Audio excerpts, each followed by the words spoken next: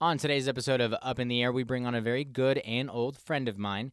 She received her bachelor's degree from Cal State Fullerton and went on to become a producer in the television industry. She then moved to Tulsa, Oklahoma, but now she's found her way back to Kansas City, but this time with a big career change, becoming an on-site specialist with Stryker. We talk about why Kansas City has the best barbecue, the Kansas City Chiefs, and of course, her Los Angeles Dodgers finally winning a World Series in her lifetime. Everybody, Morgan Klein. All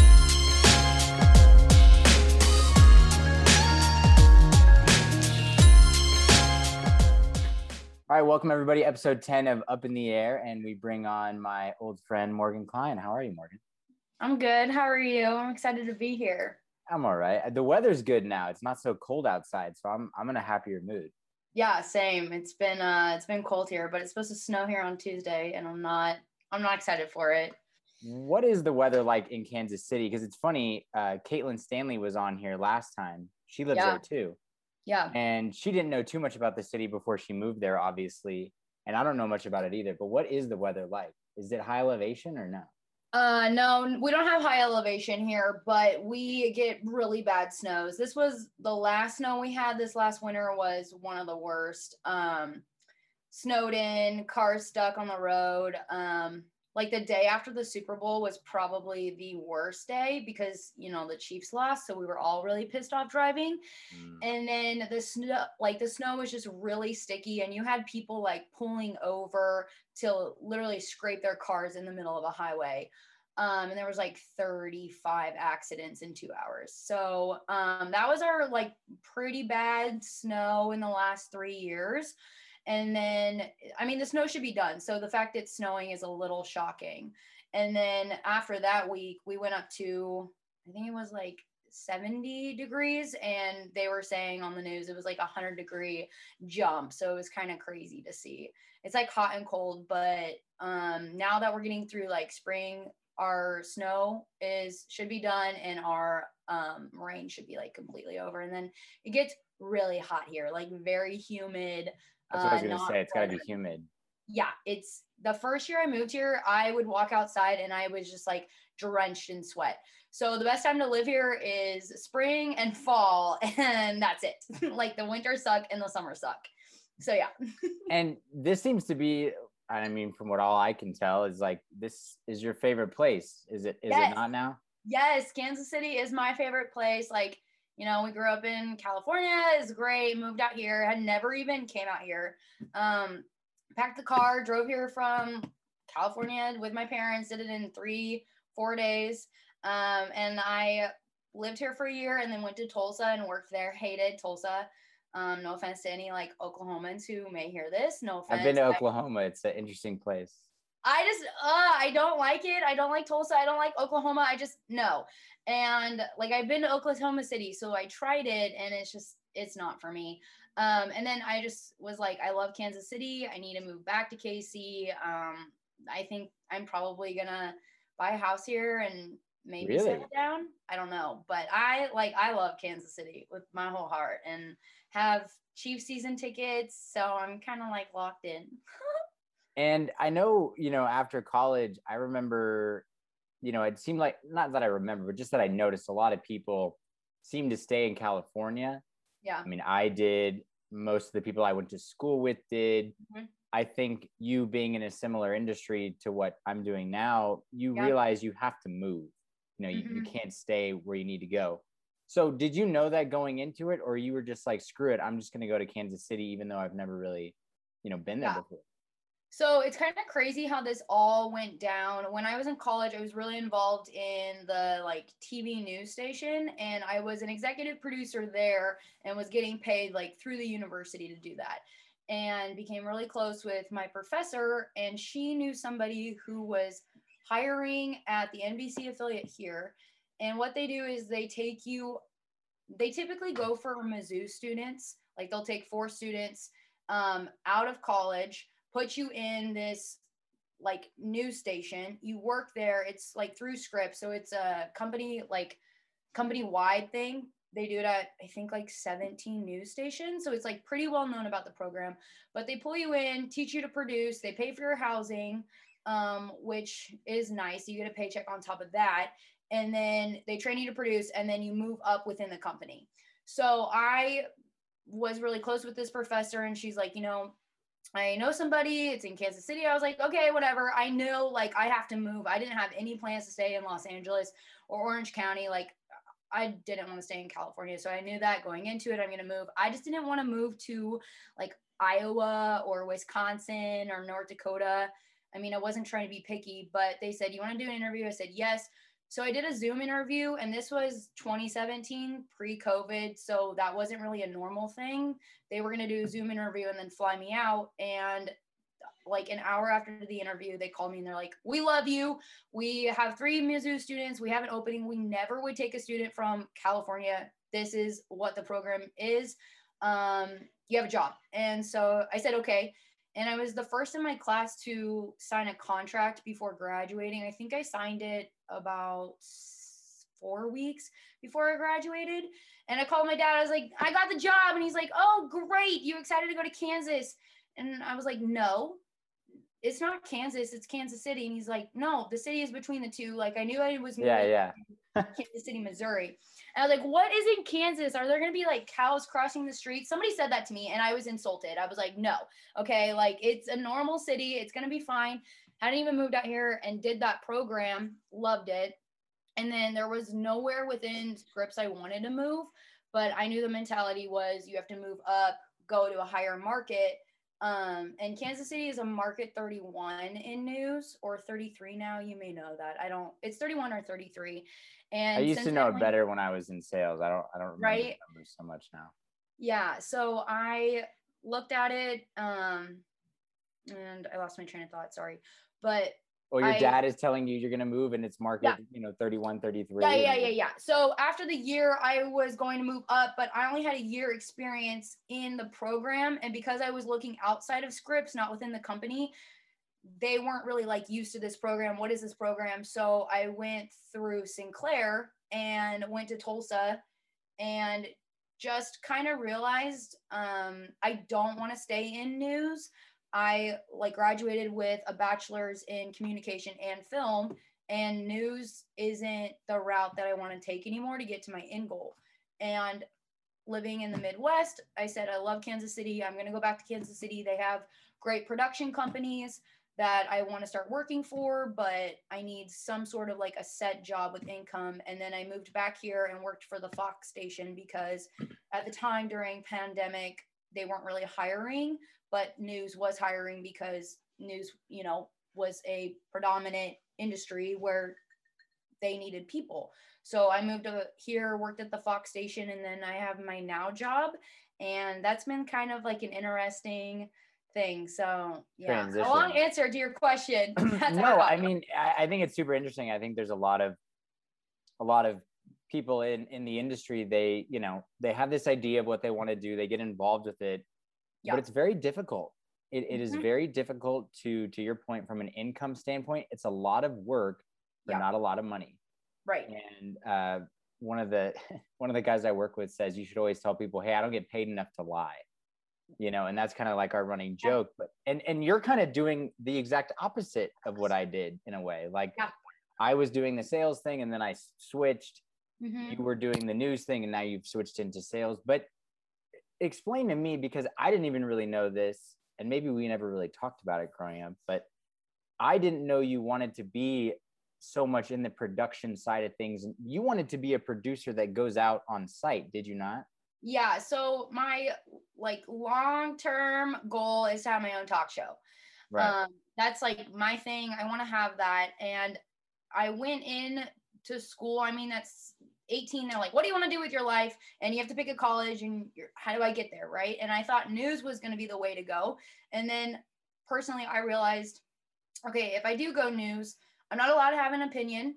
I have to remain unbiased on a lot of things. So I don't know how me being a producer, I'm eventually going to switch to on air, because you have to have that on air experience and then do your switch over. But I love the producing side of it. And when I was in college, I did news production and film production. And ultimately I have more of a passion for the film side of things because I mean, I just like everything that goes into film. That to me is interesting. And maybe hopefully like one day I can go into film and kind of brand my own thing. And then hopefully maybe down the road get work into something of my own platform. I don't think, I mean, 15 years from now, if I was this age 15 years ago, you know, maybe a talk show would be realistic. But I just personally, I don't think that's even an option anymore because in 20 years from now, I don't think people are going to be turning on the TV to watch talk shows, you know, like No. that's Yeah, not. it's super interesting. It's like being in the news side of things. Like, I don't think news will ever go away. I think Right. the way in which it's disseminated and the platform that's, you know, it's being put on is going to change. It's already changing. Right. There always will be a place for people that want news, but it's a lot easier for someone to pull out their phone and go on Twitter. But there's also a problem with that because it's not journalistic. It's not well thought out always. And people will just believe whatever a person with a blue check mark says. And that's what concerns me.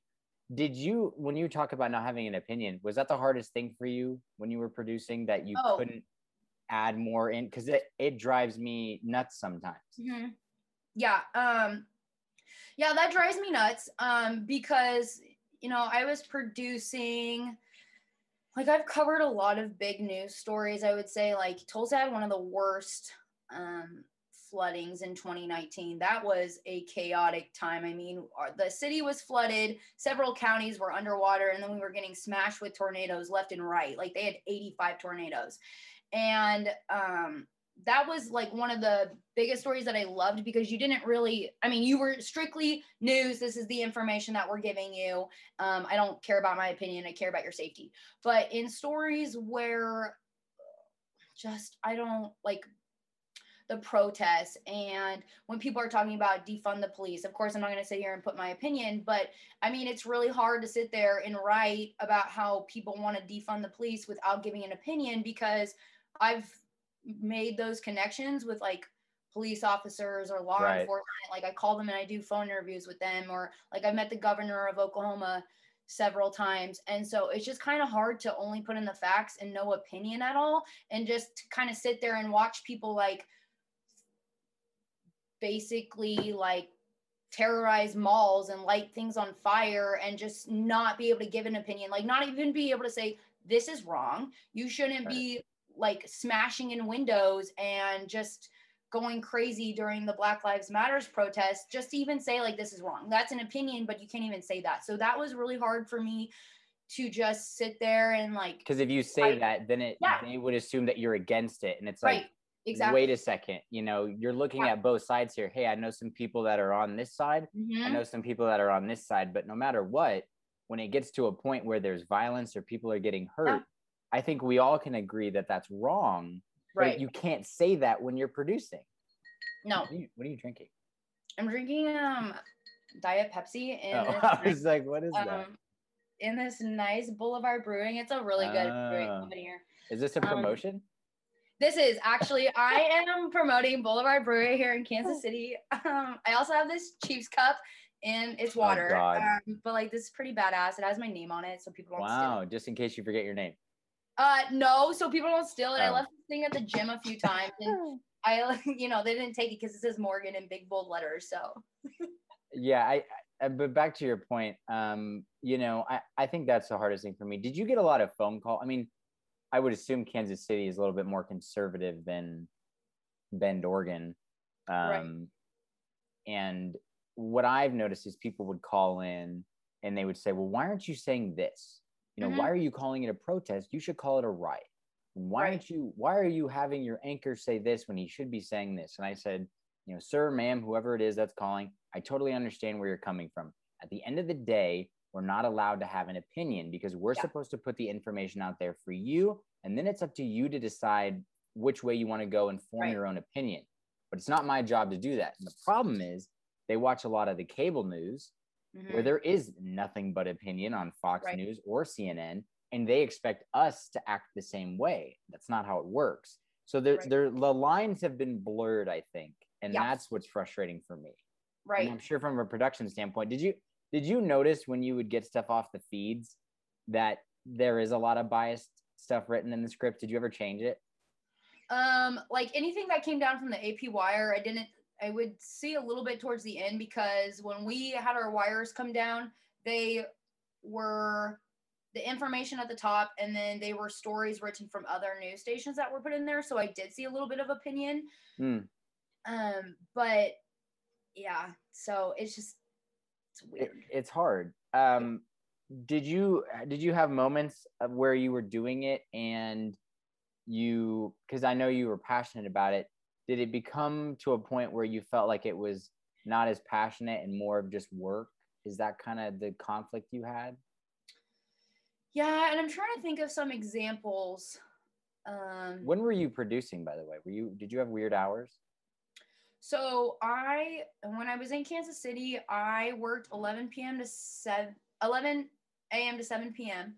And I did the 6:30 show, which was right after the 6, and it was more of like a fun kind of morning news vibe, kind of just like fun. We can just talk about things that are trending in Kansas City. And then I switched over to the morning shift because I wanted to change. Then I went over to Tulsa, and I was producing the 5 p.m. newscast the first year I was there, and wanted to change again and switch to the morning news. Like, I love morning news. I think it's, you talk about what's trending or the popular things. And I really hated the 5 o'clock newscast where you're like, good evening, 17 people have been shot. Here's the weather. Have a good night. Oh, wait, here's sports. Okay, good night. Like, that to me is that's not me. My personality is bubbly, and here's some fun things to talk about. And that's why I enjoyed the morning news. So then I switched over, and I was working 11 p.m. to 7 a.m. And that was really hard on my mental health, physical health, just how do you even have a social life? And then the pandemic hit, and everybody was kind of locked down. And I said, okay, well, everybody understands what I'm going through. I don't see anybody because I sleep during the day, and I'm basically locked inside too. And then when I switched over, came to Kansas City, I did the digital side of producing, which I really loved, because I think that's where news is kind of going anyway. We mentioned earlier, but I think it's going all digital, and I enjoyed the digital side of things. And so what were you doing? Because I know you were doing some stuff that was more like sports oriented, were you not? I mean, how did that work from a digital side? Because we don't have people like that, from my understanding. So it works really well here because we have the Chiefs, and we have the Royals, we have KC Sporting, and we have the Kansas City Speedway. So there's a lot here in Kansas City, everything basically except basketball, and we have hockey too. So there's a lot of work and a lot of opportunity with that. And because we have such so many major leagues here, there's a lot of opportunity within our sports department. And that's where you bring in the digital side, and you can kind of work off of that. So I did like a lot of stuff on digital. We did Red Friday, which you would do every Friday before a Sunday game. And then we would do a Red Monday before Monday night games. Those were really fun. It was just kind of everybody on set wears Chiefs gear, like crazy outfits. We had like the headdresses before those were banned. And we just kind of like go all out and just talk about what are the boys expecting, what's going on with Patrick Mahomes, like what can we expect this week, who are we playing, what are the opponents doing. And so to turn that on the digital side is just, it's really fun. And since you've been there, I mean, I've heard from a lot of people that say Kansas City might have the best tailgate in the NFL, mainly due to like their barbecue and just kind of the vibe and everything. So what does that look like when you're going out there to tailgate? And is it really the entire city is just behind this thing? Oh yeah. It's insane. It got so bad that they had to tell people, if you are not going to the game, you're not allowed to come and tailgate, because people would just come and tailgate and then sit in the parking lot and not pay for a ticket, but then bring a TV and watch the game in the parking lot and continue to tailgate, like cook, throw, footballs and stuff. So it is one of the best tailgating scene. And if anybody comes out here, I recommend going. The Chiefs have their own tailgate where you can go for $10, get a beer and like 3 ribs and a side, and sit there and play bags and all these like flip cup. And you just kind of meet people who are like within like the Chiefs group, I guess. But yeah, one of the best tailgating scenes. Love it. You want to get there like 4 hours before, 5 hours before. It's an event.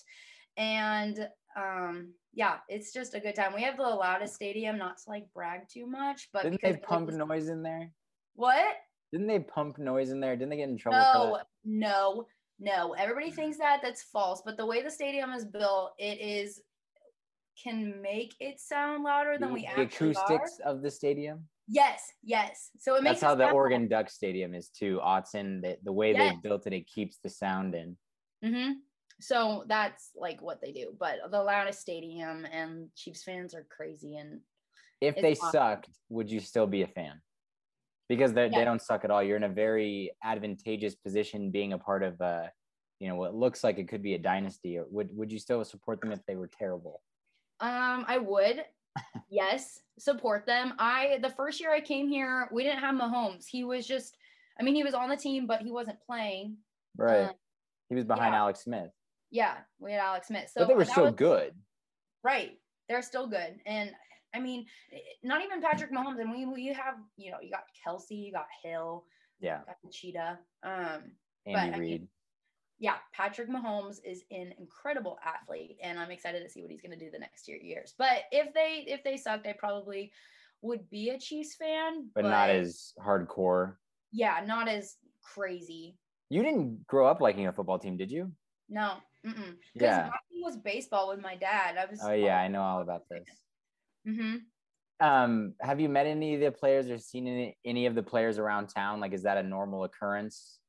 Not around town. I met a few of the players. My first year I was here because I was working for Channel 41, and I did during the like summer camps and stuff. I would go with my chief sports guy and met some of the players then, but I haven't met any of the players. But I will say, when Patrick Mahomes and Brittany go out to eat and stuff, I heard this story from a friend who was at the restaurant. They came in, and everybody at the restaurant kind of went up to every table and they said, listen, Patrick and Brittany are over there. Like, we please ask, like, give them their space and respect them. Wow. And I guess like nobody bothered them. And I think there's kind of like that respect of. Yeah, the guy, he has a normal life outside of football, Yeah, right. And he has a kid and fiance now. So just kind of that respect. But I have a lot of friends who have seen players. One of my friends, he's like works at an auto shop, and I think he works on Tyreek Hill's car sometimes. Really? I don't know if I'm supposed to say that. You might have to blur that out. What kind of car is that? I don't know. I could text him and ask. It's probably absurd. Yeah. Very expensive car. And did you get involved with, I don't know, I guess like how did okay, so you moved to a new spot. Yeah. And I did the same thing when I moved to Denver. It's like you go somewhere and you don't know anybody. Nobody. And I don't know if you felt this, but it was almost like this relief of like, wow, like no one knows who I am. Not that you have to reinvent yourself, but you feel like there's no preconceived notions about who you are. Right. And there's something very freeing about that. And you're almost walking into the room with sort of a clean slate. And so any, baggage or past things or what you said, and, that doesn't come back to bite you in the ass with these people. Right. So how did you approach that? Because you're a very social person. I mean, you could talk to anybody. What did you do, or did you even actively try to make friends? Yeah, I actually would go to brunch places by myself and sit at the bar and I did the same thing. Talk to people. Yeah. And everybody's a little afraid to do that. And I'm like, why? Just go do it. Nobody knows you. And if you look like an idiot, nobody knows you. Like, exactly. You could just say, my name is Sarah. And like, my name's Morgan, but you could just be like, I look like a crazy person, but you don't know me. So whatever. But sorry, I just got this notification. Is it closing the Zoom? No, it's because you had another thing on here. And when it's 3 or more people, I'll give you 40 minutes. You're going to have to edit this so much. My apologies. No, you're fine. No, but I went and just would sit at bars and meet people. And I met this guy and started dating him. And then I went to a Chiefs game with him and met some random people at a Chiefs game, like just walked up to them, started playing games with them. And that's how I met one of my best friends now. And I've kind of become friends with her and a bunch of other people. Kansas City is very much like that. Like you have a lot of KU students and a lot of students from Mizzou, and they kind of have their cliques. But then you have a lot of people who have moved out here from California or Dallas or Chicago, and it's just kind of like a big hub of young professionals that are people are trying to meet other people. It's not really closed off here. It's very inviting. So when I went up to random people, that's how I made my friends, and I still do that. Like I've gone to church by myself and made friends that way. Yeah, I just kind of take it by a chance. You know, nobody knows you. You can either be lonely about it or you can go make friends, and I think that's why I've done so well in Kansas City. And then I had to do the same thing in Tulsa. And when I was in Tulsa, I really realized I can't do that every 2 years. I need a community of people, Right. and I don't want to like keep starting from fresh. I can do that every so often, but I don't want to do that for the rest of my life, which, you know, you are in news, so you kind of are preparing for that. But Yeah. me, I missed a community, and I loved Kansas City too much. I said, nope, I'm going back. Yeah, I think it's interesting. Like, you know, I'll have conversations about it, and people go, well, why don't you just, you know, when I graduated college, why don't you just move to San Francisco and, you know, everybody's here? Or why don't you move to LA? Everybody's here. Yeah. And I had, you know, growing up where we grew up, I always had the idea, and I always knew that I was going to leave no matter what. Yeah. And I think a lot of people have that idea, and I never really wanted to come back. I don't really have any desire. Right. And I spent so much time in college hanging out with groups of people. Like we were never alone. You know what I mean? Being in the fraternity, you know, being in a place where you couldn't live by yourself, God forbid, paying rent, that was insane. And so you just were always around a group. Yeah. And when I graduated, I ended up living with a buddy of mine and his sister, very relaxed. And then the next year, you know, he left, he moved. My other buddy comes in and moves in with us. It was easy, you know. And then when I moved and I'm by myself, it was like, I've never really had the chance to do this. And it made me realize a lot about myself, tendencies, things I like, things I don't like. You're on your own time. You don't have to argue with someone on Netflix about what you're going to watch. You don't have to argue about what you guys are going to do or where you're going to eat. You kind of just do whatever the hell you want. And I don't say I miss that, but I'm thankful I had that time. Yeah. Because it changed me internally in a way that made me realize a lot of things that I perhaps was missing in college, either because I was, you know, I don't know, drinking too much. Yeah, right. But it was something I needed to do. And I'm glad I did it. But to your point, not having a base or a community to sort of, you know, be there for you, that's hard too. Yeah, it's really hard. And like, I don't have any family out here, and you don't have any family in Bend, right? No, I don't have any. No. So like, that's also kind of scary too, I mean, if something ever happened to you, it's just kind of like, I'm here all by myself. I don't have mom and dad down the street, but that's also kind of helped me grow in a lot of ways. And I've always kind of been very independent, but it's made me even more independent. And I think that's awesome that you did what you did, because you and I can say kind of similar things to that, is that it's just challenged you in so many ways you don't even know. Yeah. And it's made you really realize, okay, what do I like, and what kind of people do I want to surround myself with? Because in high school, we didn't really, like, you chose your friends, but it was chosen for you who you went to school with. You didn't have that option. No question.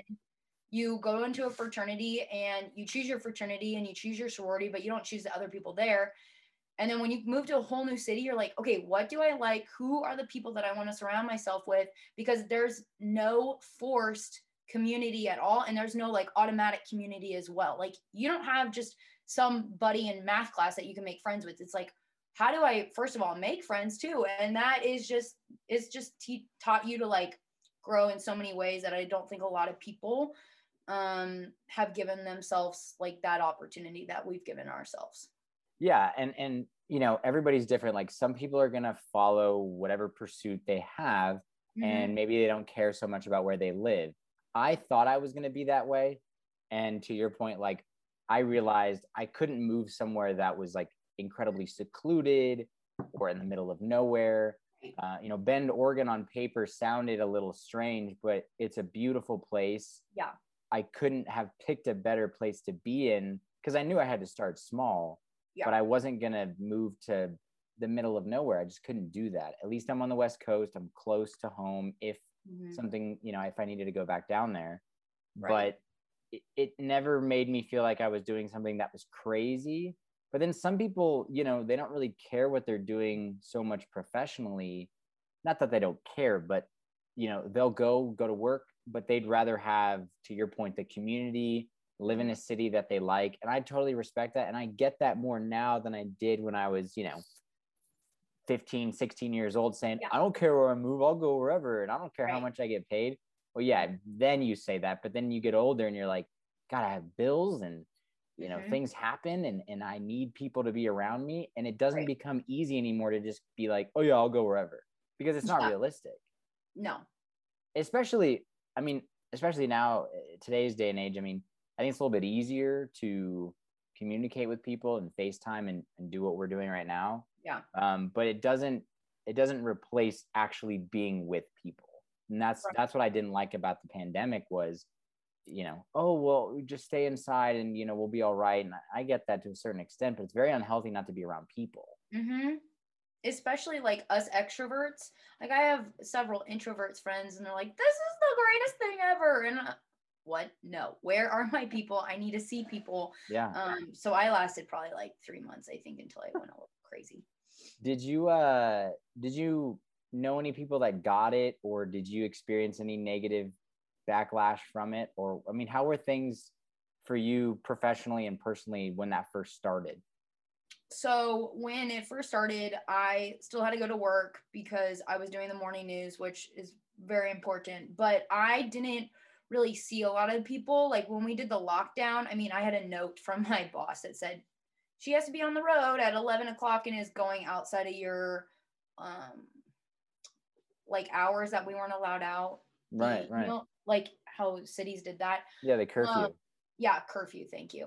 But I didn't really surround myself with anybody because I was working overnights and sleeping during the day. So I didn't have a chance to get it essentially. And then when I moved to Kansas City, I moved here back in August. So still during the pandemic. But like it kind of had started to, it wasn't being spread personally. What I don't know, see, I don't know the statistics, so that makes me a little nervous to comment on it, but I had my hub of people where we were all working from home. We weren't really going out. We would go to the grocery store and that was it, and that was fine. So I also didn't really have a chance to get it because I was taking the precautions. And then when I got the new job in the healthcare field, I got vaccinated, so I'm fully vaccinated. And I haven't really known anybody. I have a few friends who got it, but it wiped them out for 2 weeks and they were fine. Thankfully, I don't know anybody who's passed away from it. So I'm very fortunate in that sense, but everybody I know who's got it, they seem like they're okay now. So you hear him barking. Hey, there's no one there. You're dreaming. Okay, so we won't edit that. We'll leave him in there. He just wanted to make an appearance. So you go through all of this. Is while this is all happening, do you have this idea in the back of your mind that you're going to switch careers? How did this come to the forefront? What's going on in your mind, and then what makes you finally make the transition? That is an interesting question. I love that because I get asked that a lot. So I had made the decision, news is not the way for me to go. My personality, the way it's structured, like I love writing, but I didn't love writing about fires and murders and rapes. Like that to me is not the writing that I wanted to pursue. So I have always known that I love producing and writing in the back of my head. What can I do with that? I went to school, got a communications and a film degree. And then I decided I need to get out of news and I need to do something that's going to obviously pay my bills. And my mom, she's a sales rep, you know her. She's worked for J&J for 25 years. She is incredible at her job. And I've just kind of always been surrounded by that. And seeing how she's succeeded and just kind of kicked ass at what she does. And then I decided I wanted to get into healthcare because that's all I've like known besides film, I guess. And I wanted a job that wasn't necessarily like medicine. I do want to get into healthcare, but I didn't go to med school. I'm not educated on anything in that field. But what can I do that's kind of communications based? And that's when I found this job. So I'm an on-site specialist for a hospital here in Independence, Missouri, which is like 25 minutes out of Kansas City. And I am basically like their communications rep, customer service person. I go in and I assist during surgery, during like minimally invasive surgery, and kind of assist the surgeons when they use our camera and lighting and video equipment. So it still is like pretty cool because I'm combining the communications, the video aspect, and it's in a whole nother industry. Like when they take out your gallbladder and appendix, they're putting in, you know, little holes, and then they go in with a camera, and that's how they get it out of you. And they just do everything basically through a camera inside instead of like doing an open belly. So it's kind of cool because I still work with cameras and lighting and all that stuff, but I'm really good at talking with people. I've always been like that. So I get the communications aspect out of it. So yeah, now I do this job and it's really fun. And a lot of people ask me, sorry, what? No, go. A lot of people ask me if I want to go into sales, but I am not sure if I want to do sales. I'm not really sure the next opportunity, but I will say that this job has taught me a lot about people and working with different types of people. And, you know, like film is still a hobby of mine or a passion of mine, but I think I can try to start doing both again because I miss that. And within this, like why I went for this company was because there are a lot of opportunities. So if I miss the writing, the video production, and the communications, there is that opportunity within this company. So I could kind of get back to my roots and my passion, but just do it in a different industry, which is fun because it's always changing and it's something new to learn. And yeah, so that's it. Basically. So on a day-to-day basis, what do you do? Like, what does a day for you look like? Because a lot of people are going to go, what is an on-site specialist? What is this company? You know, so on a day-to-day basis, if you could sum it up to me in layman's terms, what are you doing? Okay. So, if we have a surgery at 12 o'clock, I go in, I basically set up the room for the case with our camera equipment, our lighting equipment, and our like video screen where they can see everything that they're doing inside the stomach, like in the abdomen. So I go and I set everything up, and then they put the patient to sleep, they drape them, and then they'll put in these like kind of ports around like they'll go in through your belly button with a camera, and then they'll go in and make like another incision where they're putting like a grasper or something to take out like your gallbladder or an appendix. But they see that through the camera, and I basically work the camera off of like the sterile field. Like I don't touch the patient at all, but I'm over here assisting with the camera and the video source so they can see that while they're inside the patient. Wow. So how did you, I hope that helps. Yeah. How do you get that job? Because obviously what you're doing before really, you know, is not directly related. So was the interview process difficult? And did they ask you, you know, why do you think going from this industry to this industry, what pertains to us? How does that work? So I love that. You're really just that great at talking to people, and you can just convince people to hire you. Hey, I'm a really good worker. Please hire me. So Please, actually, I need money. Yeah, I need money. I need to pay the bills. So actually, I learned a lot through my news, like my experience in news. That kind of I feel like has set me up for this, and it's crazy to like tie the two together. But as a producer in news, you have your reporters, you have your director, camera crew, you've got, you know, 7 different people all working kind of with you, and you're kind of like helping them navigate.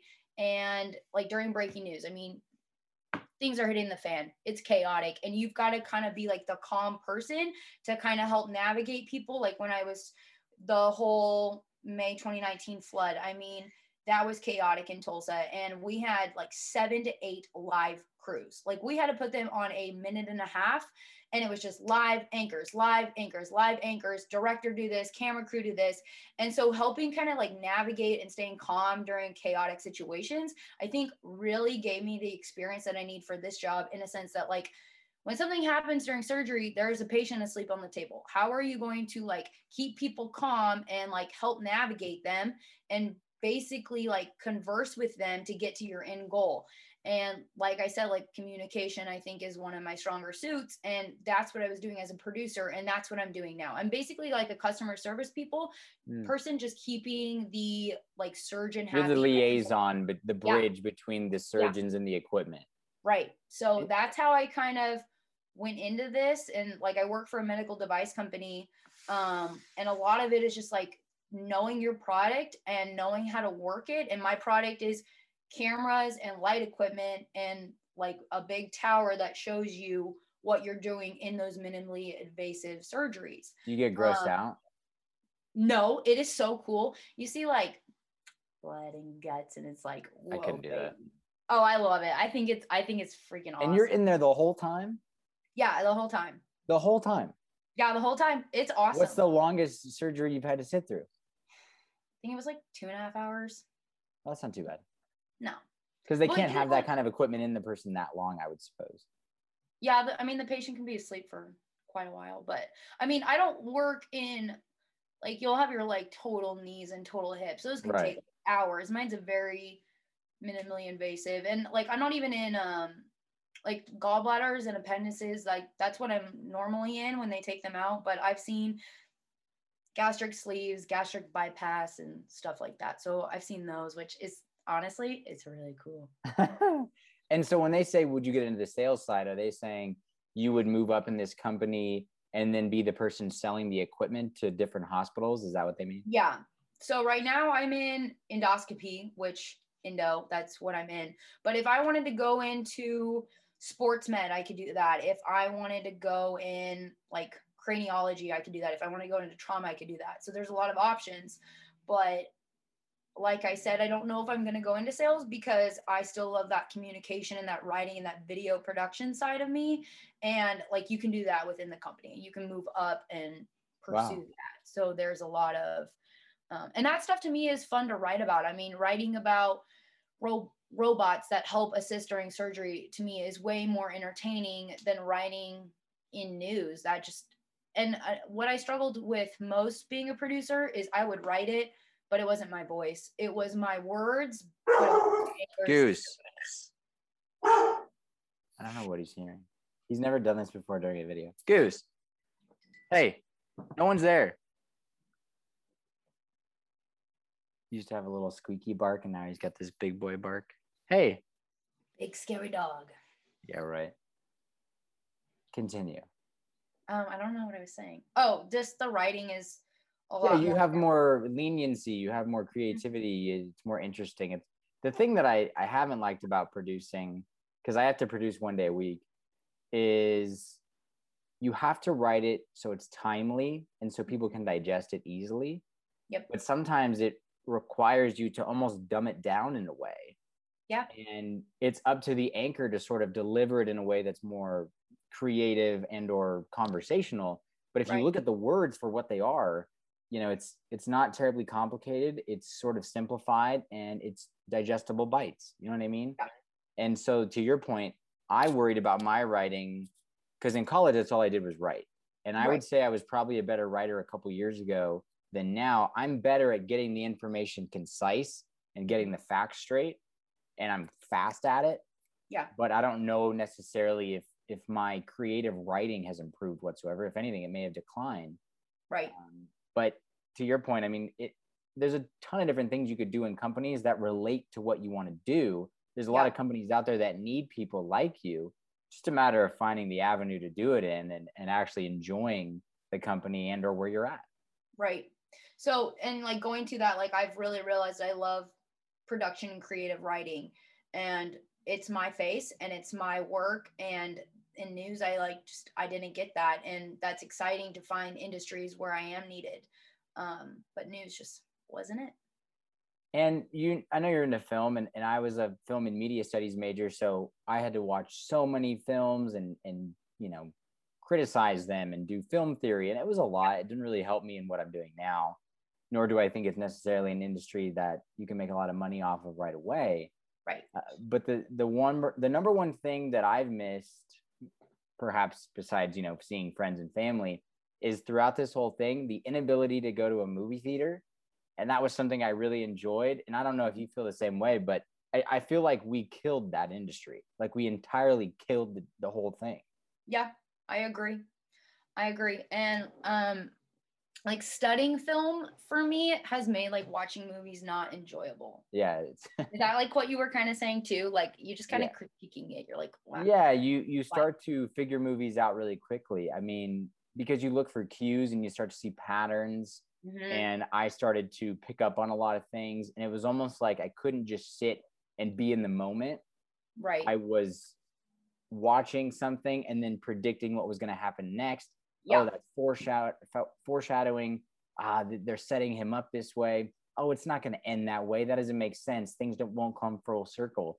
And so I got really good about picking up on things, which was good for work and school.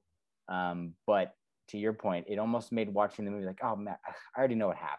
You know, I've gotten less, I don't know, tactical about it because I'm not studying it all the time like I used to. Right. But there was a period for about 2-3 years there where I would watch a movie and it was like I was watching it not as just a fan or as how I normally viewed things. It was like thinking and processing and working things out. And it can be fun sometimes, but sometimes you just need to watch a movie and just kind of relax.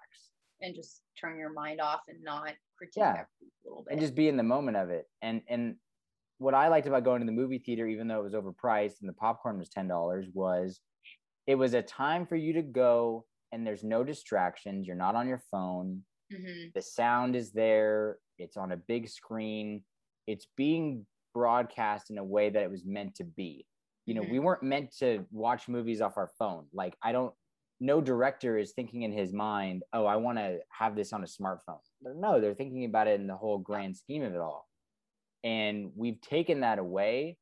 And I don't know if it'll ever come back because everybody just wants to stream. But I don't enjoy that as much. It's not the same to me. It's not an experience.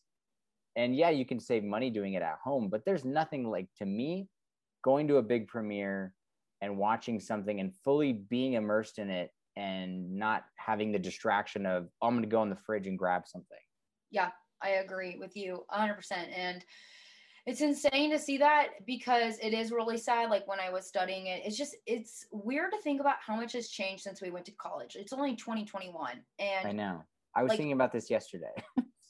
News has changed crazy, like an insane amount, and film has changed an insane amount. And when my friends graduated college, they stayed in Orange County and they stayed in LA and they try to make it that way. And then they realized, okay, there's starting out in film is so hard because there's no money in it. And I think I'm very thankful with how I did it.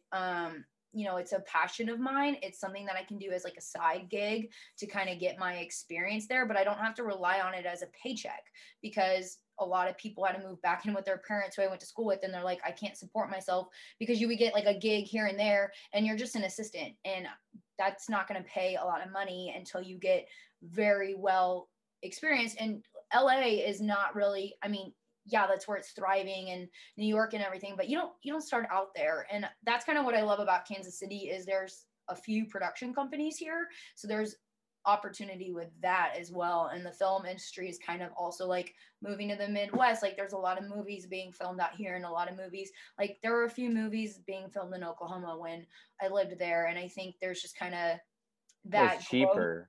Yeah, it's cheap. So exactly. From an economic, I mean, that's why Atlanta became a hotbed for a lot of these studios because it was much cheaper than doing it in LA.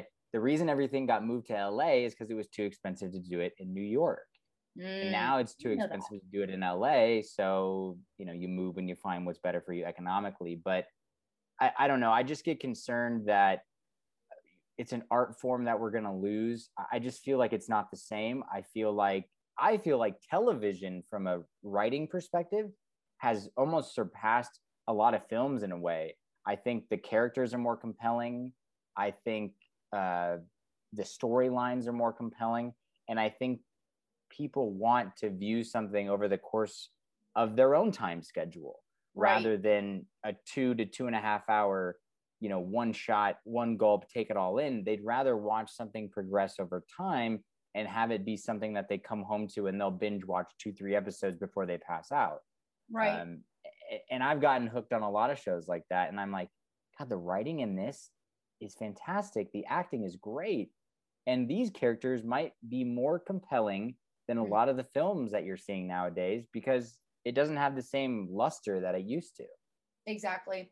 But don't you think that also says something about our attention spans? Because think about Yes. it, like it's sad that people can't go and sit in a movie for 2.5 hours because they've got to do something. And when you're watching Netflix, you can pause it and go do something. And I think that's has a lot to say about our society and our attention spans. And I think I like the way phones and social media is starting to play a game in like how we communicate with people. I mean, I feel like people aren't really having deep conversations anymore.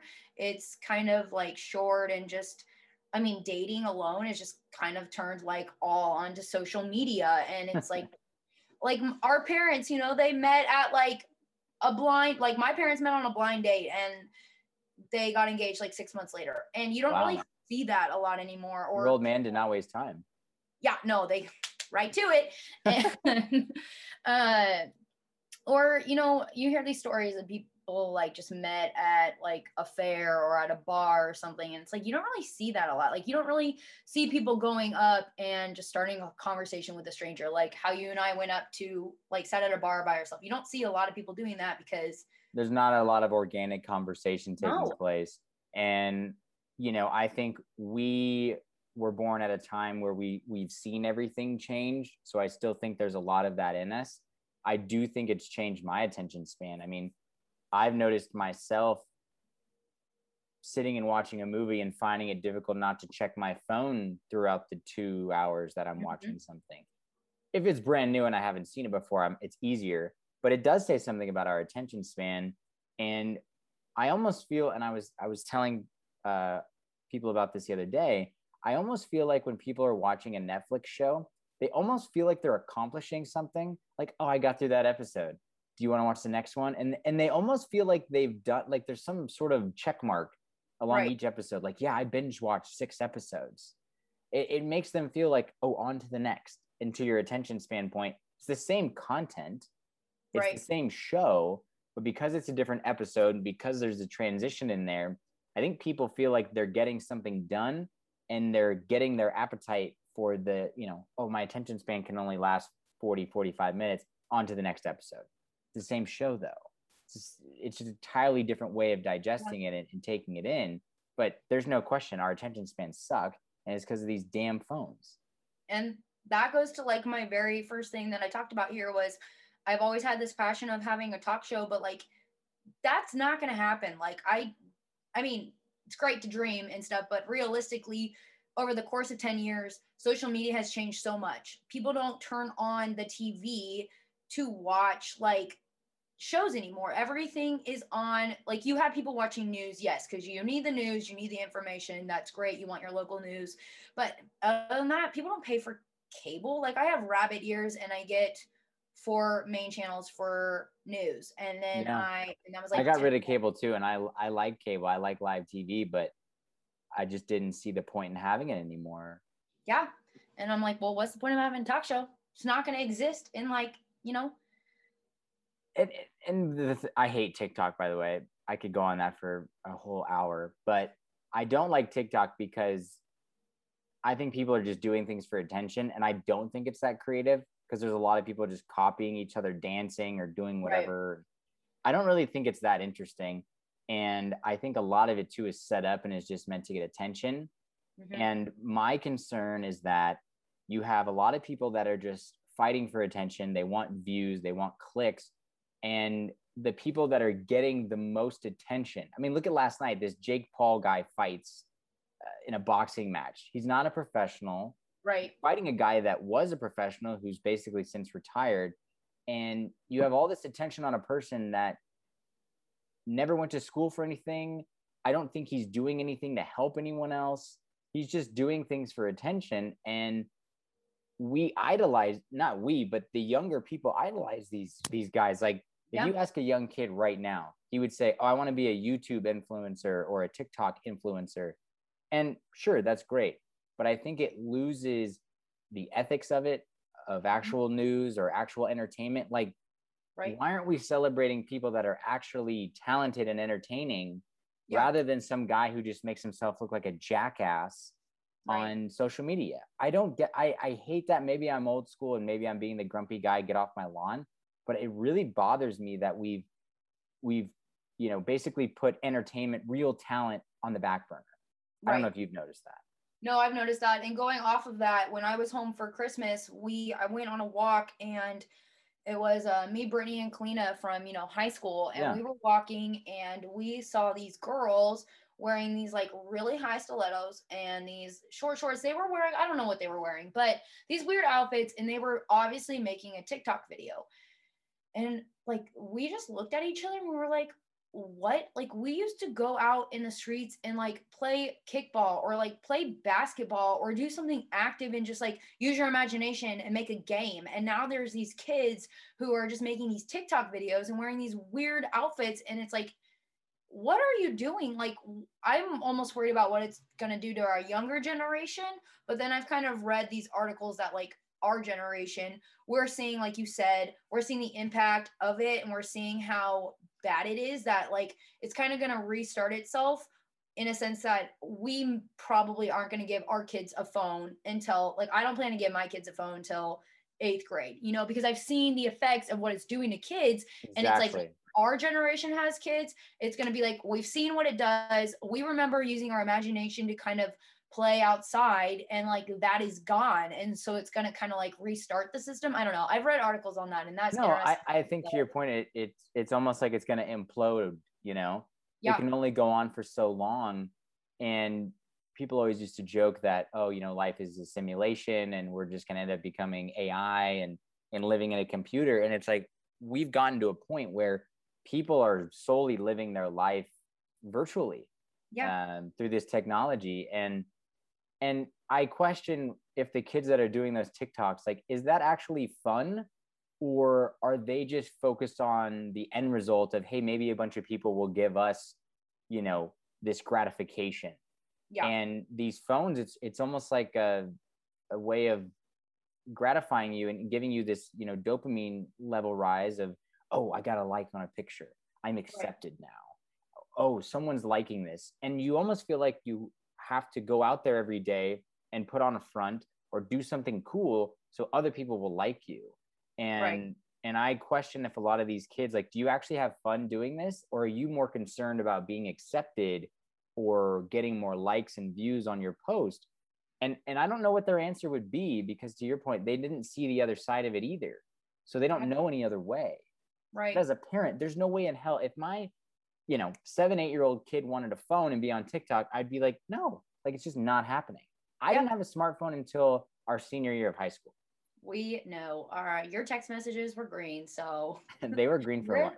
They were green until like only 2 years ago. That's true. That's true. We all know that you didn't have a smartphone though. It was, I got that in college too, that everybody would rag on me for the green text messages.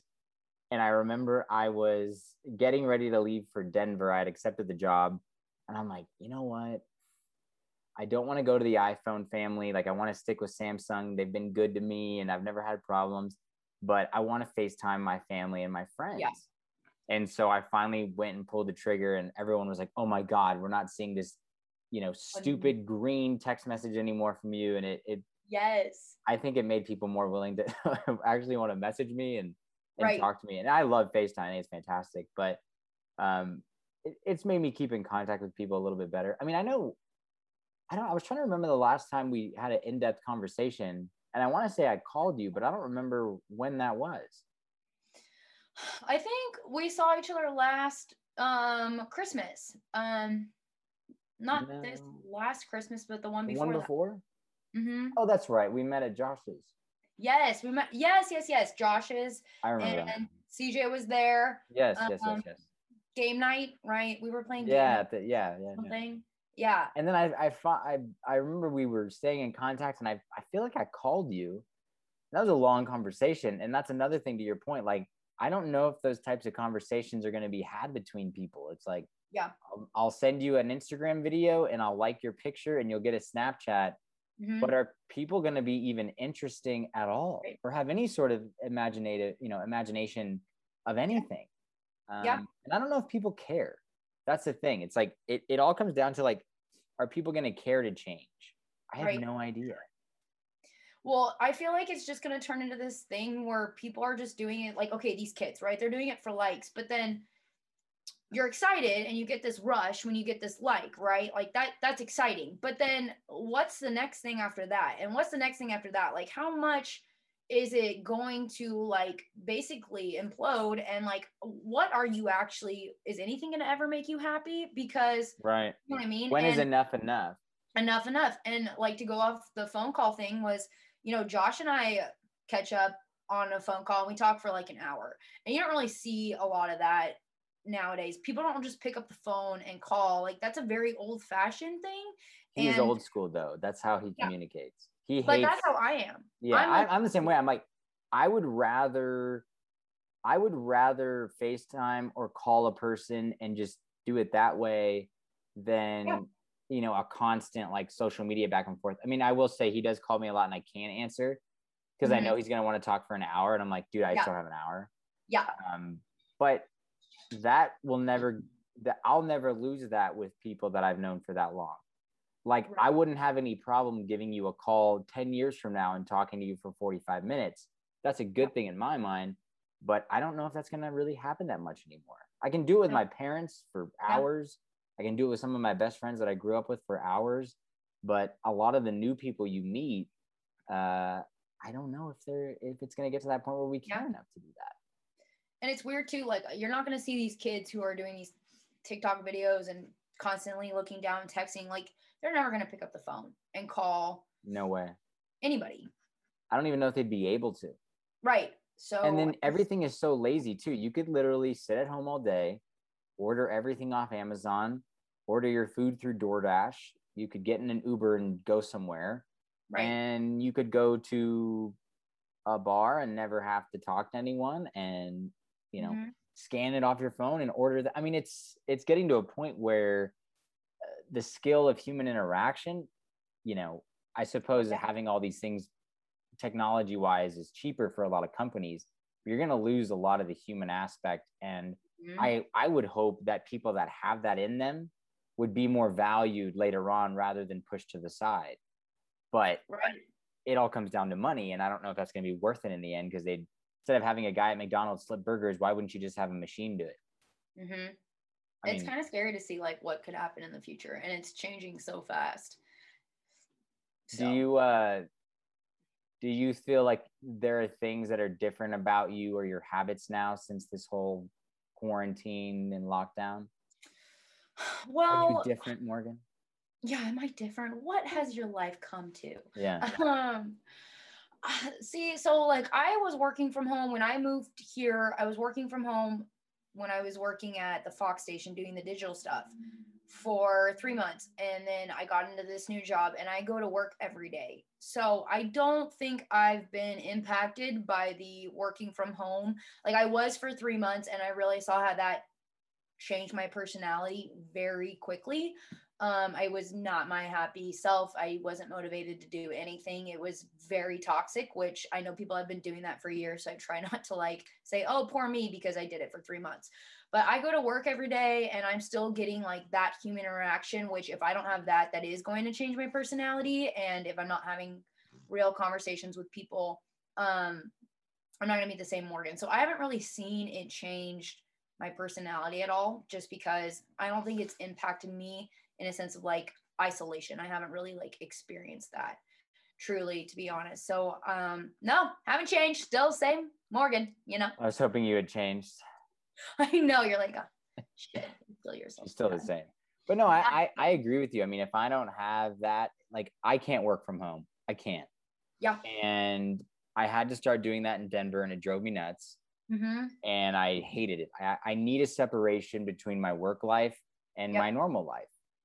I like dressing up to go to work. I like, looking nice and feeling like I'm in this is my work uniform, if you will. Right. I don't like going around in sweatpants all day. I don't like wearing the same thing all day. I like to come home and unwind and feel like I accomplished something. And now this is my separate personal life. Right. That drove me nuts. And then when I started working here, thank God we were in the office. Then there was a little period where we were remote again when we went into extreme risk. And I hated it. Yeah.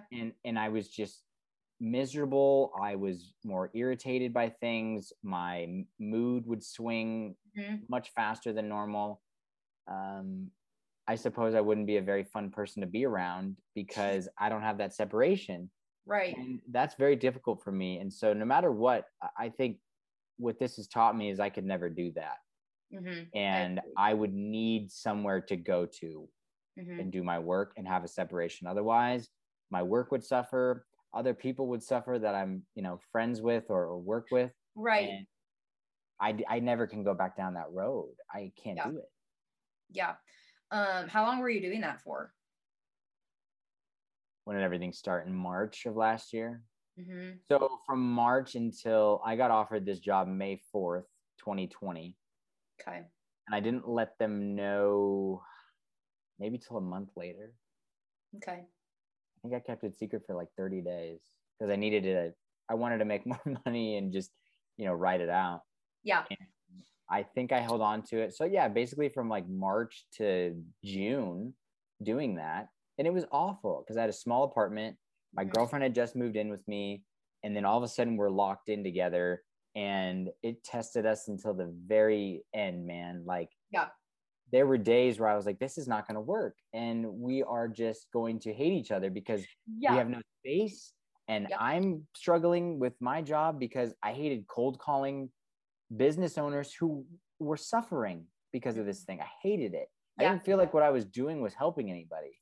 Right. And she's miserable because I'm in a bad mood. Yeah. She gets let go from her job that she had just got there. Oh, no. And so it was a nightmare. It was a freaking nightmare. And I was like, what have you done? What have you gotten yourself into? And I am so thankful we went through all of that because it definitely tested us right out the gate. Yeah. And I said, if we can get through this, we can get through a lot of other things, Right. And it made moving here so much easier because she was like, we've been through a lot already. We haven't even known each other that long. And it feels like I've known her like my whole life. So it's tested us. But did you do like dating sites and all that? Like, because you'd rather go up and talk to people. So did you have any interest in like, I mean, you don't have to diffuse all that information, but. No, I wasn't really doing the dating apps. I kind of just met people through other people. Like I've done the dating apps before, but that's strange, huh? I don't, it's just not natural. It's not, it becomes natural because I think everybody's kind of doing it. Like when I first moved here, I was doing the dating app, and then I met somebody, and then that turned into a 2-year relationship. And then I was living in Tulsa, and then I had met somebody and was dating them. And then I moved here and was dating somebody here. So, but I wasn't doing it through the dating apps. It's just that, I don't know. I feel like so much is changing and like going through social media and through apps. It's just like, it's not natural. That's not how humans interact. So for me, it's just kind of weird. I avoid that. I just would rather meet people naturally. So yeah. I don't know. What's the barbecue scene like there? Because I was watching a show the other day and they had a Texas barbecue critic on, and he said that Kansas City barbecue was overrated. Oh my God. And that it was mainly because they had good sauce, but the actual meat itself wasn't as good as Texas barbecue. So I'm very curious because you've been here for quite some time, longer than anyone else I know in that area. Is it legit? I feel like I need to find that critique or that critic or whatever and just kind of shoot him down because I don't really think he knows what he's talking about. There are so many different good barbecue places here, and some of them are known for their different things. Like some of them are known for their sauce, and some of them are known for how good the meat is and how good it's seasoned and how good it's with like a dry rub. So when we first moved here, we moved me in and we went to the leasing office, got my keys, and they were like, we want barbecue. And we went to this place called Q39, and they have really, like, they're known for their sauces. And then I've had Gates Barbecue, which has good sauce, but I feel like it's also good without sauce. This one barbecue place, which I took my parents to when they visited me last week, started out of a gas station. It's called Joe's and is incredible. They are not really known for their sauce. I mean, they have sauce, but they're really known for like their meats. So Kansas City barbecue is incredible.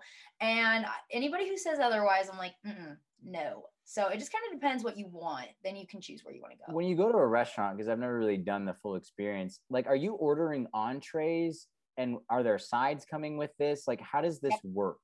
Yeah. So when I went to our last barbecue place last week, I got a half a rack of ribs and then I ordered sides. Yeah. And you could do ribs, brisket's really good here. Like Kansas City brisket is amazing. That's like what they're known for, right? Yeah. The sauce and the brisket, isn't that? Or is it the burnt ends is what I'm thinking? Oh, no, it's the burnt ends. You're thinking of the burnt ends. Okay. Incredible burnt ends here. If you're going to get burnt ends, I recommend going to Jack Stack. They have some really good burnt ends. But it really depends what you want out of the barbecue, which I think is great in Kansas City. A lot of South places are known for certain things, but when you come here, if you want good sauce, you go to one place. If you want good meat, you go to one place. So it really depends what you want. But no. What are the sides? Like, what am I getting? What are the sides? Yeah. They have this thing called cheesy corn, which is incredible. It sounds disgusting, but it's like kind of tastes like mac and cheese, but it's corn that you're eating. And they put bits of ham and bacon in it. Oh God. That'll go straight to your thighs. You can get that by a huge little bucket at Costco for $10.99, and I get that and take it to our like friends' cookouts and stuff. Baked beans, they got good baked beans here. Coleslaw. Woo! Mac and cheese, but I don't really get mac and cheese. I'm only like a Kraft mac and cheese only type person. Won't really try any other mac and cheese. And what is the beer scene there? Like, what is Kansas City known for drinking wise? Because this place where I'm at, it is like all microbrewery, like beer is everything, IPAs and sours and all the stuff you can think of. It's incredible, which is bad for me because I want to drink less beer. But what is it like over there? We have a really good brewery, the Boulevard Brewery. Right, which you're promoting. Yeah. That's a pretty good local big brewery here. You can get it at like any bar. They have several different beers, IPAs and stuff. I actually just started getting into beer, to be honest. I've been more of a wine drinker, but I'm switching over, and getting the beer in my stomach is obviously showing that. So I got to get the beer belly, you know. Yeah, I had noted, I don't know, going through old videos because I had lost my phone up at Mount Hood at Timberline Lodge, and I just lost it in the snow. I'll probably never see it again. And I'm trying to recover old videos and photos. I know. And, you know, I was asking people for certain things, and I was going through and I saw like an old video of me in my fraternity room junior year, and the person filming me, I just gotten out of the shower and I got nothing but a towel on. I looked terrible. I'm like 15, 20 pounds heavier than I am now. Oh my God. I just went, oh my God, what the hell is wrong with you? And I look back and I'm like, it's because you were drinking so much beer. Yep. Like an insane amount. Like, that sounds terrible, but it was bad. And when I graduated, I was like, okay, you can't be doing that every night because you have a job. And so I would slowly kind of, you know, wean off the beer thing. And then to your point, I got super into wine. Yeah. And after I did that, I lost weight. Yeah. Because I wasn't taking in all those, you know, empty beer calories. Right. But being here now, wine is more expensive and beer is super cheap. And it's very difficult for me to kind of go back and forth on that. But I will always say I'm a wine guy at the end of the day. Yeah, I will too. You have wine behind you, do you not? What? Yes. I've got a whole What do we have here? Right there. What do I have? What kind of wine? Yeah. I got Pinots, love Pinots, and a lot of red blends. You're a Pinot fan? Yes, I love Yeah, I'm a Pinot fan. We may have talked about this because I know I think your mom's into wine too, right? Yes. Oh my gosh. Mom's into wine, which I love when she comes and visits because she's like, I brought you some wine. It's like $10. I'm like, and it's not like the stuff that we're buying because, you know, on a budget. It's like, here's a $25, bottle of wine, and that's on the cheaper end. Anything over like $15, you're like, ooh, you know. Ooh, this is fancy. Who died? This is fancy wine. I actually have an app on my phone. It's called Vivino. Yes, my mom has that. Do you have that? And you scan the bottles, so it keeps track of like all the things you taste, but it gives you like a summary and like reviews of wine, and then you can keep track of stuff you like. I mean, I know it makes me sound stupid, but I got made fun of for a lot of this because I actually joined a wine club when I was in Santa Barbara. Oh my God, no way. Yeah, I know. And I was like, you know what? I'm here. Mm-hmm. It's not Napa, but they are known for their wine. And I had heard that Right. Napa's overrated anyway. It is. And yeah, and so I walk into this place and I don't know, it was a Friday after work. I said, hey man, I don't really know that much about wine. I said, I like it and I want to know more about it. And I want to understand why people like certain types, Right. why people join wine clubs. And this guy was so chill for like 45 minutes. He breaks it all down for what they had there. If you like this is what I would order. People that like this would order it this way. You know, this is where everything is grown. This is why it tastes that way, etc. And I fell in love with that because it was this full experience going there. It wasn't just like, oh, we're drinking just a drink. It was like an actual, oh, I'm experiencing this and oh, this is a new batch they have and this one tastes different than this one. I was fascinated by it. So I joined the damn wine club and they would send you bottles every quarter, which was fantastic. It was really good stuff, like $40, $50 bottles of wine.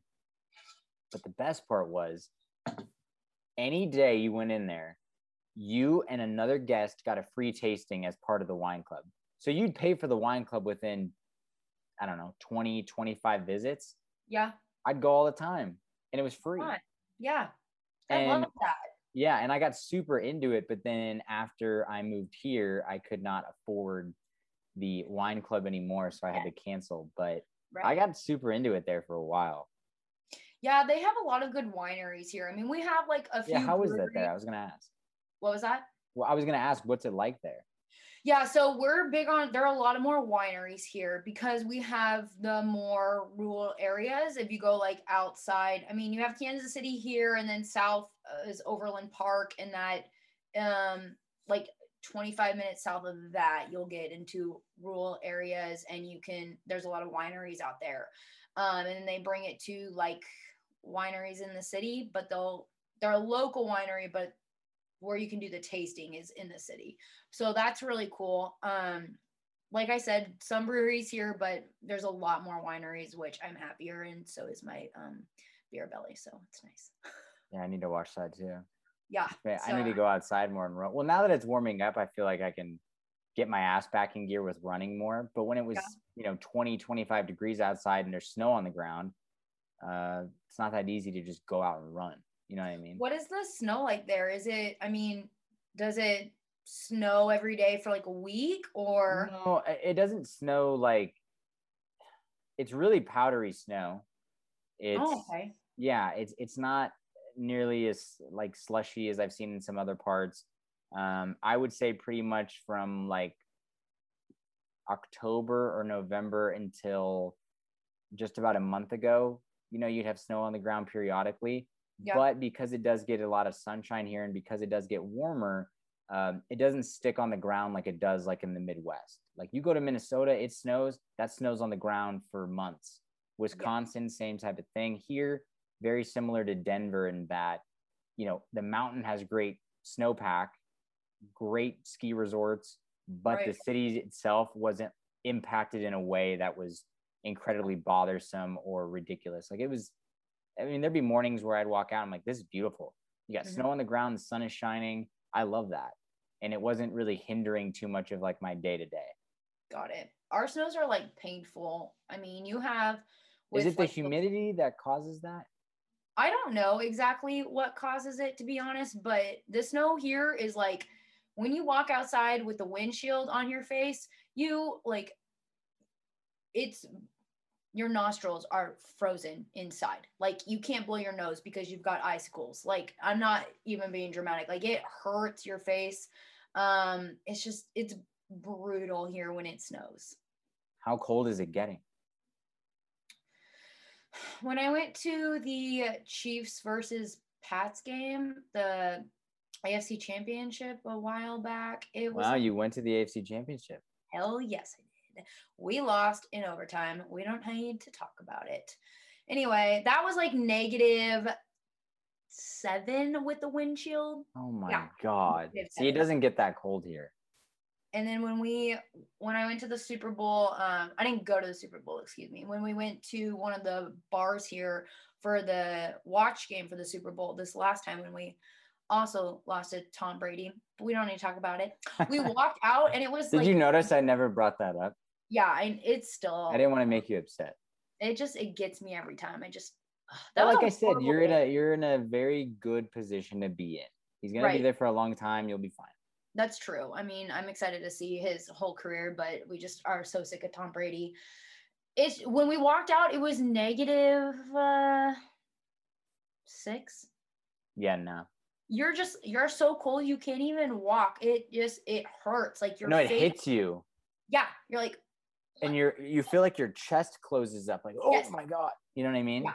And you go into like survival mode, like you're not even like, oh, it's a little cold. You're like, oh my God, this is next level. And I don't know how they play in that shit either, because I've never understood that. That blows my mind. Like, how could you even feel your hand and throw the ball? I can't fathom that. I can't wrap my head around that. I know that they have like obviously their parkas and stuff when they're not playing, but it just when they went into overtime with the Patriots, we were just like, we don't even care about the ending, but obviously we have to stay because it's the AFC Championship and you can't just like leave. Was that when Chris Jones jumped off sides? I think so. Was it not Chris Jones? No. That was so long ago. I can't really remember, even though I say I'm a Chiefs fan and now I sound like. That was 2 years. I remember watching that entire game. Yeah, it was. Anyway, so when they went into overtime, I was like, we're going. So you left? No, I wanted to, but we didn't because we paid a lot of money for the game. But so you have season tickets? Huh? You have season tickets? I do have season tickets. Yes, I do. Where do you sit? I'm like on the upper deck. I mean, like upper, but not too high. I mean, they're good seats. What's your viewpoint? Are you at an angle or are you level? I'm level on. Oh, really? I think I'm at the 40-yard line, I think. How did you get them? I feel like it would be very difficult to get season tickets. Because I'm a genius and everybody made fun of me. I said that they were going to win the Super Bowl and nobody believed me. So I got season tickets to get locked in and then they won and now I'm grandfathered in. So that's how I got Really? Yeah. But they weren't already sold out before that. Wait, what do you mean?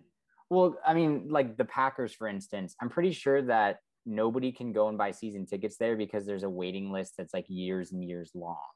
Okay, you have to remember the Chiefs have sucked for many, many years. Right. So not a lot of people got season tickets. And then when Patrick Mahomes came, I mean, people were buying season tickets, but there were really good deals with like Bud Light. They did something here where they had like Bud Light season tickets where you were ahead of the curve. Yeah. And so it was like, they're going to win the Super Bowl. And everybody was like, no, they're not.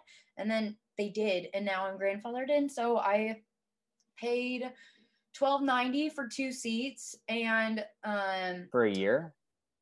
Yeah. They're probably worth like way more than that now. 100%. So I had them last year, but then when the pandemic happened, they were only letting in, I think, like 18% of capacity. So they called me and they were like, what do you want to do? Do you want to put it on pause or do you want to use your seats? And I was thinking that the Chiefs were going to win another Super Bowl. So he said, put them on pause. And my you got close. I know, we got really close. So I locked in the prices because if they were going to win another Super Bowl, they were going to shoot up. But I said, lock me in, keep my seats. So I had them for this year. But last season, when we were going to be playing the Packers, my seats per seat were going for $4.50 a seat. Holy crap. So I was going to bank I could bank. You'd make over double your money. Yeah, exactly. And so if I come to Kansas City and there's a game, we can go? Oh, 100%. I got you. Let's go. And then you could sell those tickets if you didn't go. Yeah, I can sell them. And so you could make money off this every year for the next who knows how long. Yeah, and I'm not. Does your price change? So it'll change a little bit every year, but like it's not going to change drastically as if I had gotten season tickets after they won the Super Bowl. You would never get this deal again. You would never get this deal, but like I have a very good deal because I did it before. And I just was like, he's an incredible athlete, dude. And so I'm going to as I get older and can start saving a lot more money, I'm going to be spending a lot more money on those seats to like move them closer to like Mhm. increase the value of them and then Yeah, it's sell an them. investment almost at this point because you Yeah. you were banking, you were seeing what they were, and you Yeah. were banking on what the next 10 years Right. would be like with them. Mhm. So that's Yeah. smart as And shit. everybody's just like, yeah, right here, genius. So 10 years, baby. I need to go there because I've heard nothing but good things. One of the girls I used to work with, she's from Kansas, and she's a big fan of the tailgates they have there, and she'd Yeah. always rave about it.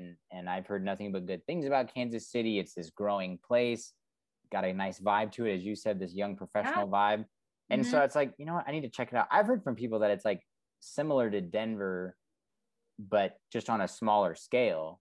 That's Which, what I've if heard that's too. the case, then I'm game for that. Especially from the sporting perspective. Like that's what I miss here is there's no professional sports, so I do miss that, but Right. it's not killing me by any means. Yeah, and that's kind of something that I thought about when I was living in Tulsa. There's no major No. anything. I I mean, mean, you they have the college, right?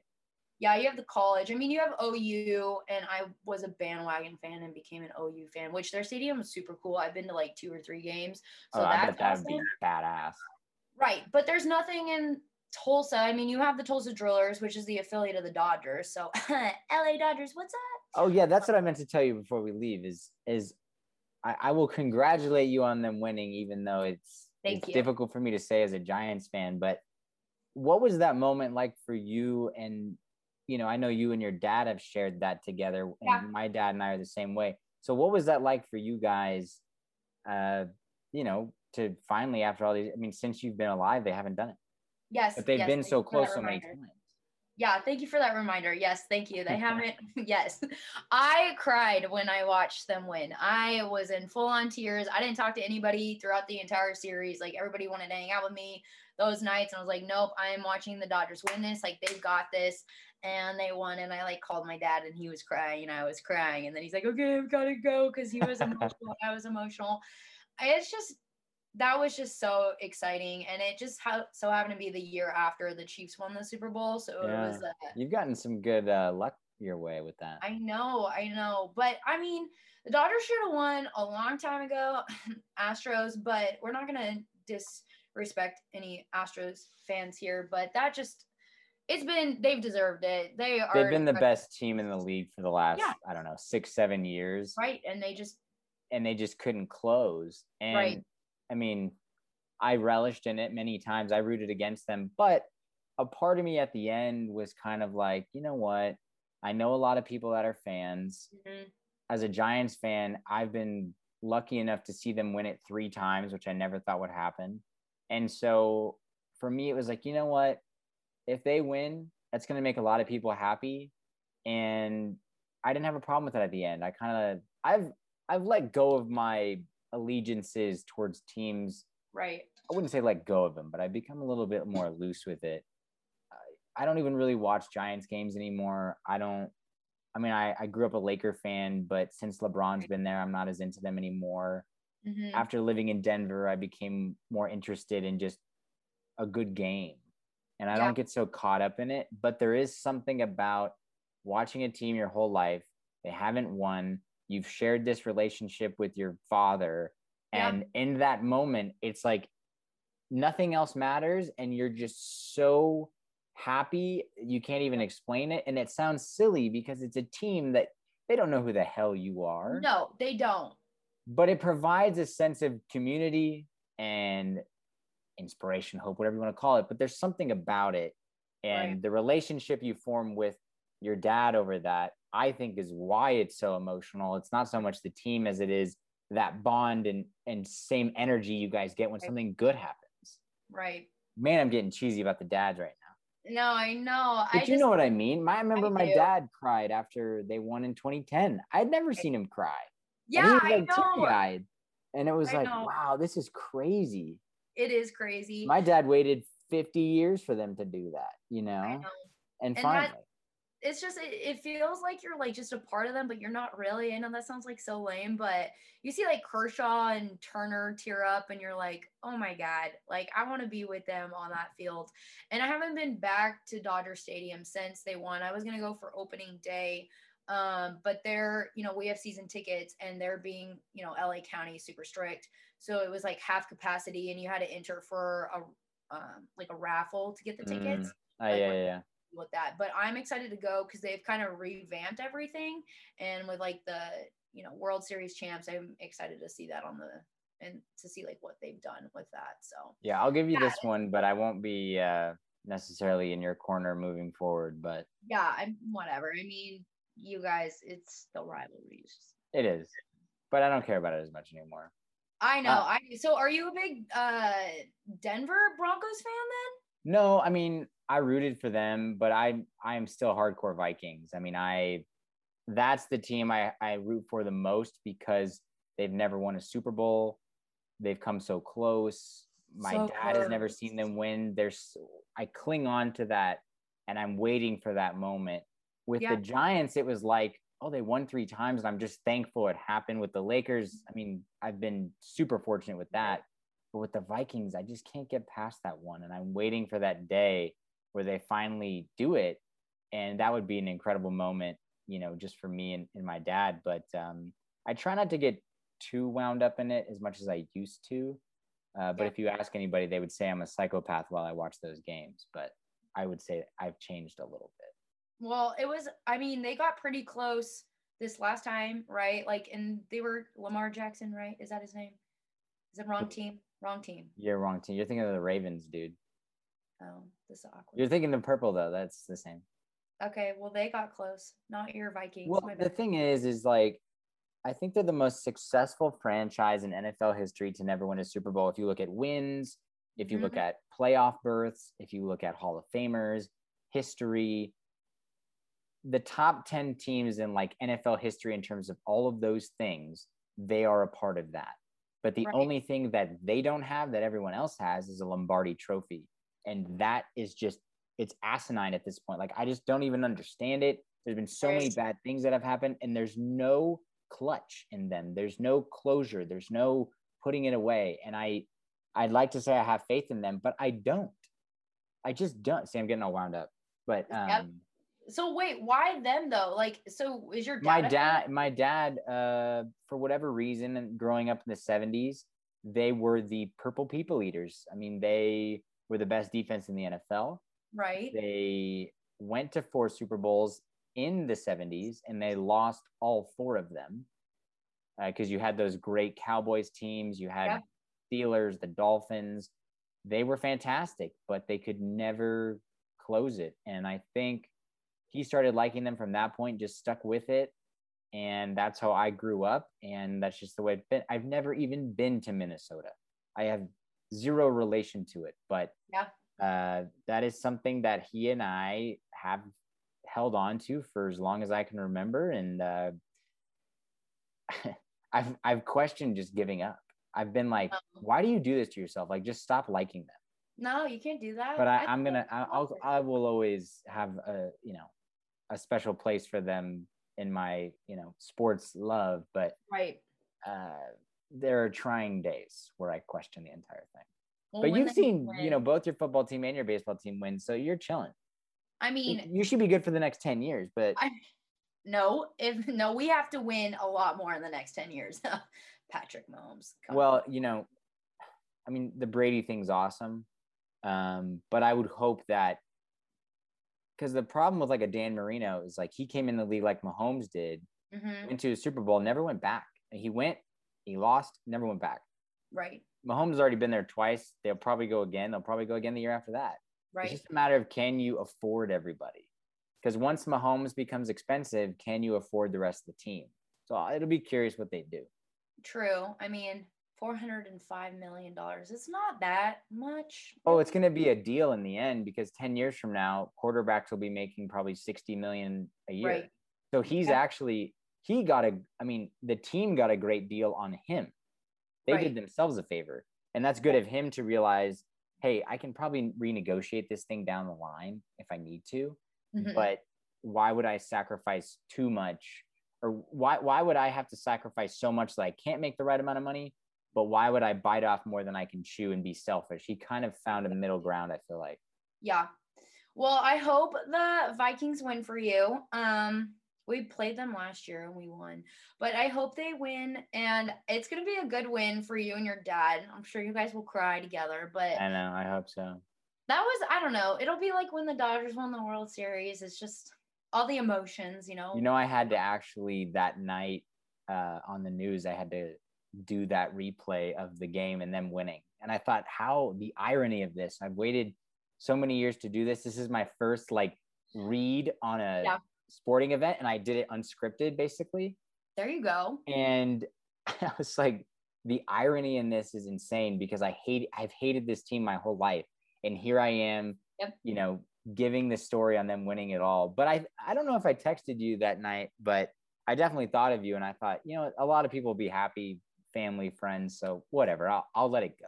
Right. And yeah, I love that that's the story you had to read. Just kind of like shove in your face for every time you know. I know. It was like coming back to bite me in the ass after all these years. And I just kind of, I took it in. I mean, I didn't want to battle it. I was like, embrace this moment. Like there's so much irony in this. So I think I saw that on your Instagram story or something. I was like laughing. Yeah, I posted something. I was like, about that. I bet he hates his story.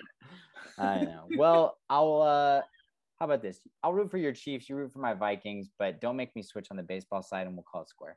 Okay, that's fair. That's fair. But... Well, I don't want to keep you too long, but it's always good to talk to you. And we need to do this more often. And maybe I'll be able to run out to Kansas City at some point and see this tailgate firsthand. And if that barbecue is really good as they say.